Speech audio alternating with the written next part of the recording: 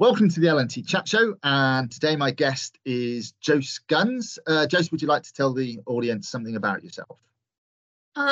So I'm a lecturer at the University of Bristol. I'm pathway 3, which means that I am teaching only, so I don't have to worry about splitting my time between teaching and research.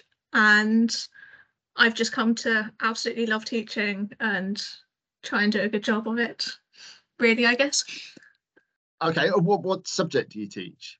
Maths. Okay, hardcore. I'm definitely not a numbers person. And kind of what led you into this? I mean, did you just do a degree and kind of decide that you wanted to stay in academia, or was there something else that was an impetus for you? So I always knew I wanted to be a professional mathematician, even before I knew what a professional mathematician was. So I wasn't sure what that was until I was an undergrad. So obviously I had to do a maths degree to become a professional mathematician, but beyond that I wasn't sure until I was an undergrad, and I was kind of watching my lecturer write on the board, and I just went, that's a professional mathematician. That's what I want to do when I grow up. Do you specialise in a particular area of maths? So my PhD was in number theory, which is studying kind of how numbers are made up and density of prime numbers and complex numbers and all that jazz. But because I'm teaching only now, I don't remember that much cutting edge research in that area, and I'd have to go back and do a lot of research to get caught back up into that. Okay. And the people you're teaching, are they generally on maths degrees, or are you teaching maths as part of other science programs? So it's a mix of maths degrees, joint honours maths with pretty much anything, philosophy, data science, modern languages. I don't know what else.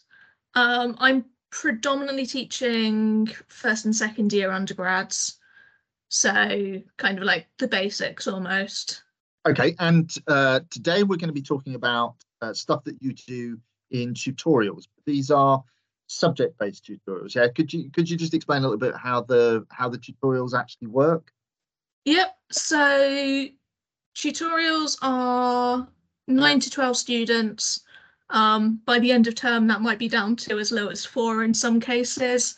They're fortnightly tutorials, so it's the same group of students with me in charge nominally.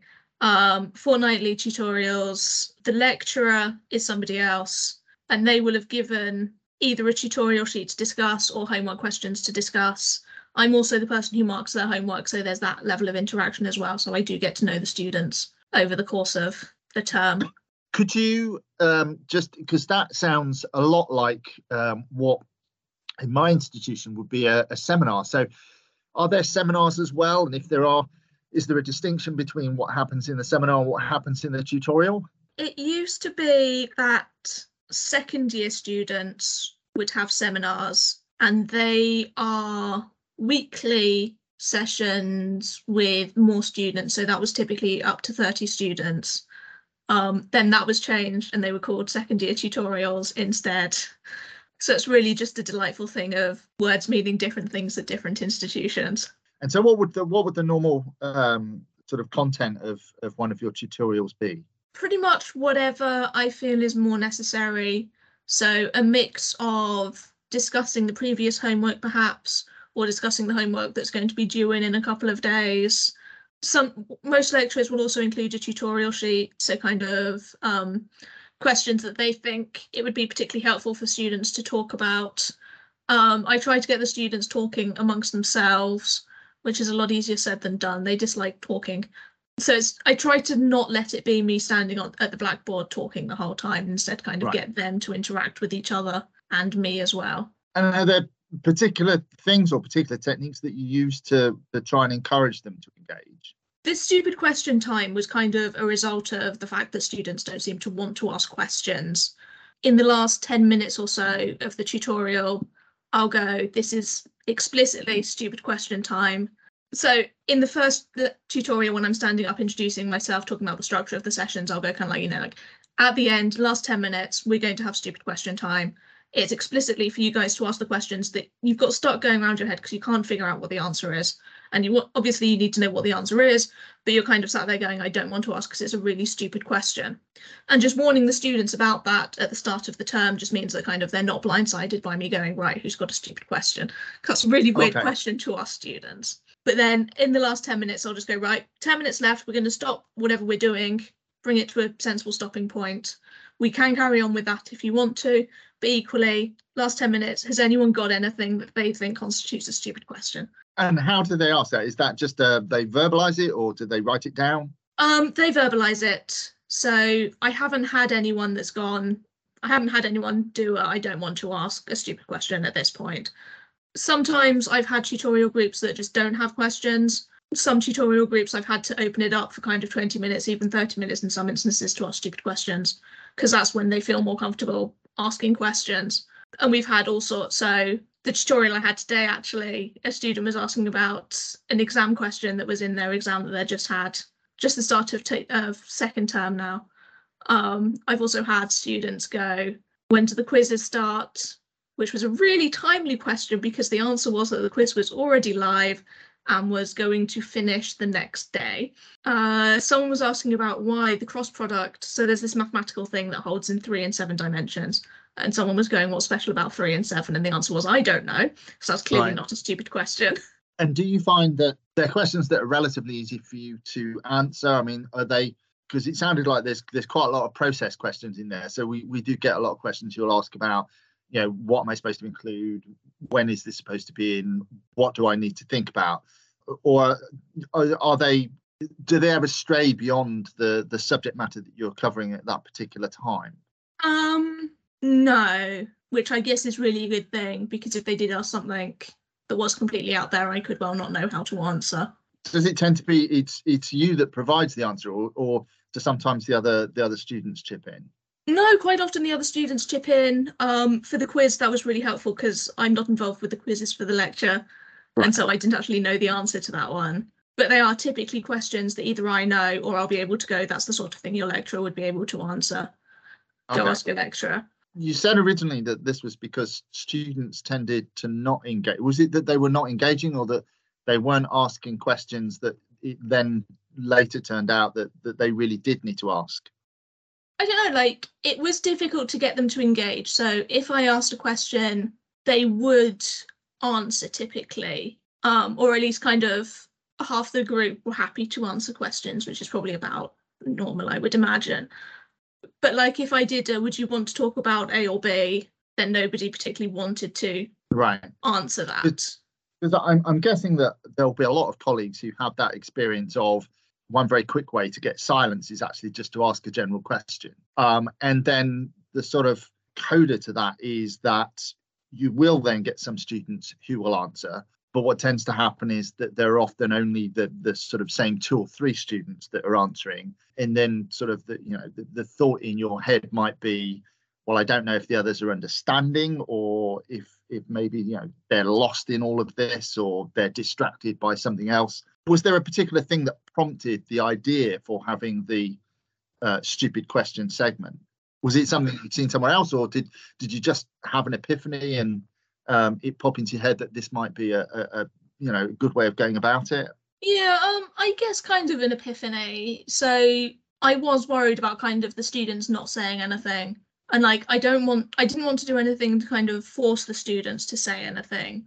And it just seemed to me that students either didn't have anything they particularly wanted to say, or students felt like they couldn't say it. And there's nothing much to be done. If students don't have anything to say, then they're just not going to say anything. That's okay. Yeah. I don't want to be the sort of person that goes around going, you've got to have an opinion on everything, you've got to come out and talk, kind of thing. But if they didn't want to say whatever it was they were worried about or kind of had questions about, then that was something I could hopefully do something about.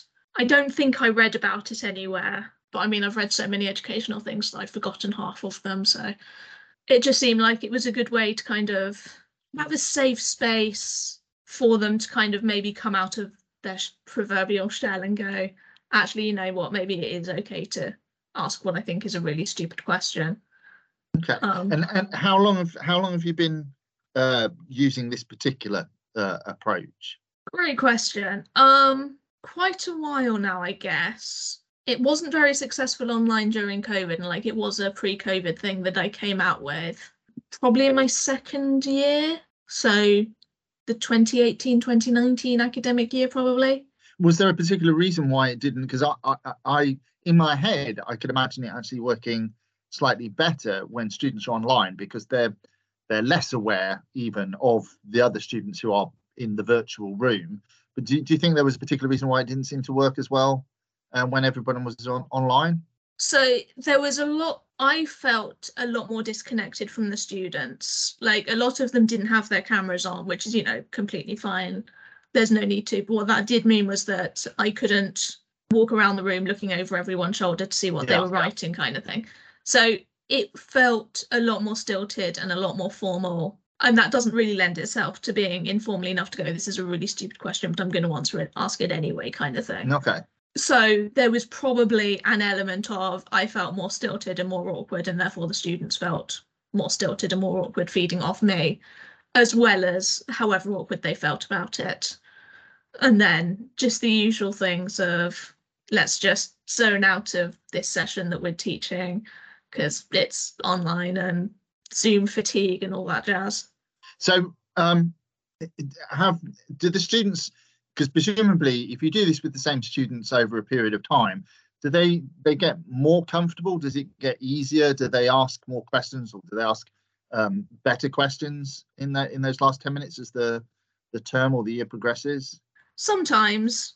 So there's a lot of variability between tutorials, like more than I would expect. So some tutorials I've gone from having it at the end to having it at the beginning, and quite often we won't get off stupid questions. So like some tutorials, after a few weeks of that, they'll have got the hang of, if you ask me questions, I will answer questions, and we can spend the whole time talking about whatever it is you guys would feel is most beneficial. Other classes, I'll keep asking and I won't get any questions then. It is something I feel is important enough to keep asking even if I don't get questions. Like I feel like potentially they do ask more questions during the rest of the session anyway, and so they don't have anything they would feel has to wait for that time. But that just means that kind of I will ask that and then have another 5 or 8 minutes to talk about something else anyway, because I'll still ask and wait to see if anyone says anything, but if they don't, we can go back and talk about anything else really. Are there other things you want to try out in your sessions, or other things in fact that you have tried that you think have worked particularly well? Because obviously I can imagine in something which is, and apologies, you can correct me if I'm not terming this in the right way, but in a subject that's quite abstract, because I teach marketing. So the thing that makes my life easier is that I can just get people to talk about their own purchases. So it's very easy for them to talk because they're just reflecting on something that they personally have done. Whereas I imagine that there's sort of maths is going to be quite an abstract idea, much like, I don't know, something like music theory. Are there things that you do to encourage the students, or is that not an issue? I think that like your question doesn't necessarily make that much sense to me, so I guess that is kind of a complete subject disconnect. But like different tutorials have to be handled in different ways, and kind of some tutorials prefer it if we kind of have a whole group discussion and I'm kind of at the board writing things down, kind of writing down what the students tell me to write down, or kind of writing the answer down after we've talked about how to get there, kind of thing. Other groups prefer to kind of talk in groups, small groups of 2 or 3, and then come together to discuss the answer and if anyone's made a mistake, etc. So different groups have to be handled in different ways. Another trick I like doing is kind of, if they are talking in small groups, I'll kind of walk around and look over all their shoulders to see what they're writing, to kind of check on how they're doing and things. But it's very much kind of a different tutorial groups need to be taught in different ways. Is that something which it's about you reading the room, or is it just you experiment a little bit and then you see what kind of thing works best? I'm trying to sort of imagine how the easiest thing to do is always to follow a kind of formula, but if you're going to amend that formula depending on what the students prefer or how they seem to interact, is that something that you kind of guide them through, or is it just you stand there and you get a sense of what they're enjoying? Sense of what they're enjoying. I might kind of ask a question to the whole room, and that will kind of tell me immediately if anyone's prepared to just go, yes, this is the answer, or kind of verbalize a stream of consciousness. So kind of if there's a really bright student that's going to not cause issues, but kind of always jump in with all the answers, and you kind of need to tone them down kind of thing. Equally, if nobody says anything, then it's kind of like, right, okay, if you'd prefer to work in small groups to discuss this, then go for it, and that will get some responses. If the students are early, then I'll hand out the tutorial sheets that we're going to be talking about early, and some of them will immediately knuckle down and start working on it. So again, it's just kind of like immediately seeing how students interact with the worksheets and me to kind of work out what they want. And if someone else was interested in using a sort of stupid question segment, whether that was at the beginning or the end, is there something that you've kind of learned from having done this that you would say, oh, well, before you do it, you need to think about? I mean, obviously, one of the things which you had highlighted was make sure they know in advance that, you know, this is something you're going to be doing. Is there anything else that you can suggest? Give it a few weeks or sessions before you got deciding that it doesn't work. So I have mentioned that, like, I will do it throughout the whole term, but like there are some times when kind of if it really doesn't seem to be working, then I will just kind of go, right, anyone got any questions, and kind of, but like I've had times where people won't ask anything the first time, but then the second time they will ask, and it does feel like they've kind of waited to the stupid question time to do it. So it might be a case of students need to get used to it before they'll be comfortable enough to actually say anything. Obviously, do be careful. Like, there is a possibility if someone does ask something that the other students consider stupid, that the other students might kind of laugh or anything.